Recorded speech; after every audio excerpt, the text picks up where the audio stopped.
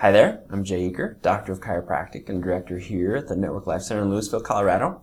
And last video I did, we started a conversation about pain. And what we talked about was the fact that pain is really connected to the way that we're interacting with ourselves and our world.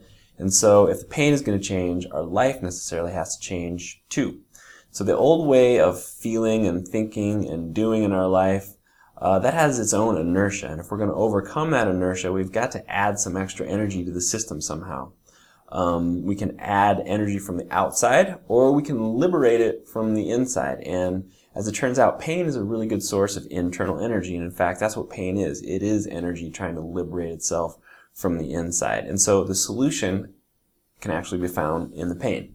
So when I talk about pain, there's a couple different things that I'm referring to. There's physical pain, like the pain from an injury or from a backache.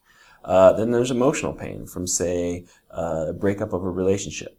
Now, research shows that though our brain and our nervous system processes those different kinds of pain differently, in the structure of the brain and the nervous system, the pain from, say, a broken leg and the anguish of a broken heart actually share a lot of the same circuitry.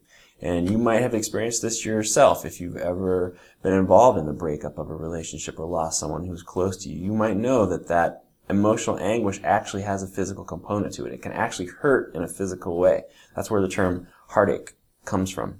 Likewise, if you have physical pain, and if you really bring your attention to that physical pain, really notice it, where it is, what it feels like, you might notice that there's some emotion that comes to the surface. You might notice that there's an emotional component to that physical pain.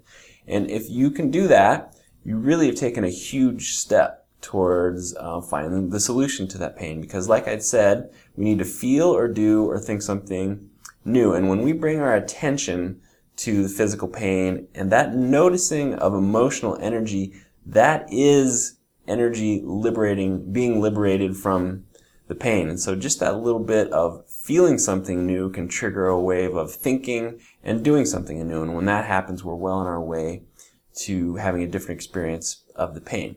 Now, if you haven't experienced that or can't experience that, it really has to do with our ability and our willingness to really bring our attention to the pain. And I'll explain in more detail how to do that in later videos. But until then, if you found this interesting or useful, please like it or share it or leave a comment, and because that helps people who are looking for this important information find it on the web. I look forward to next time.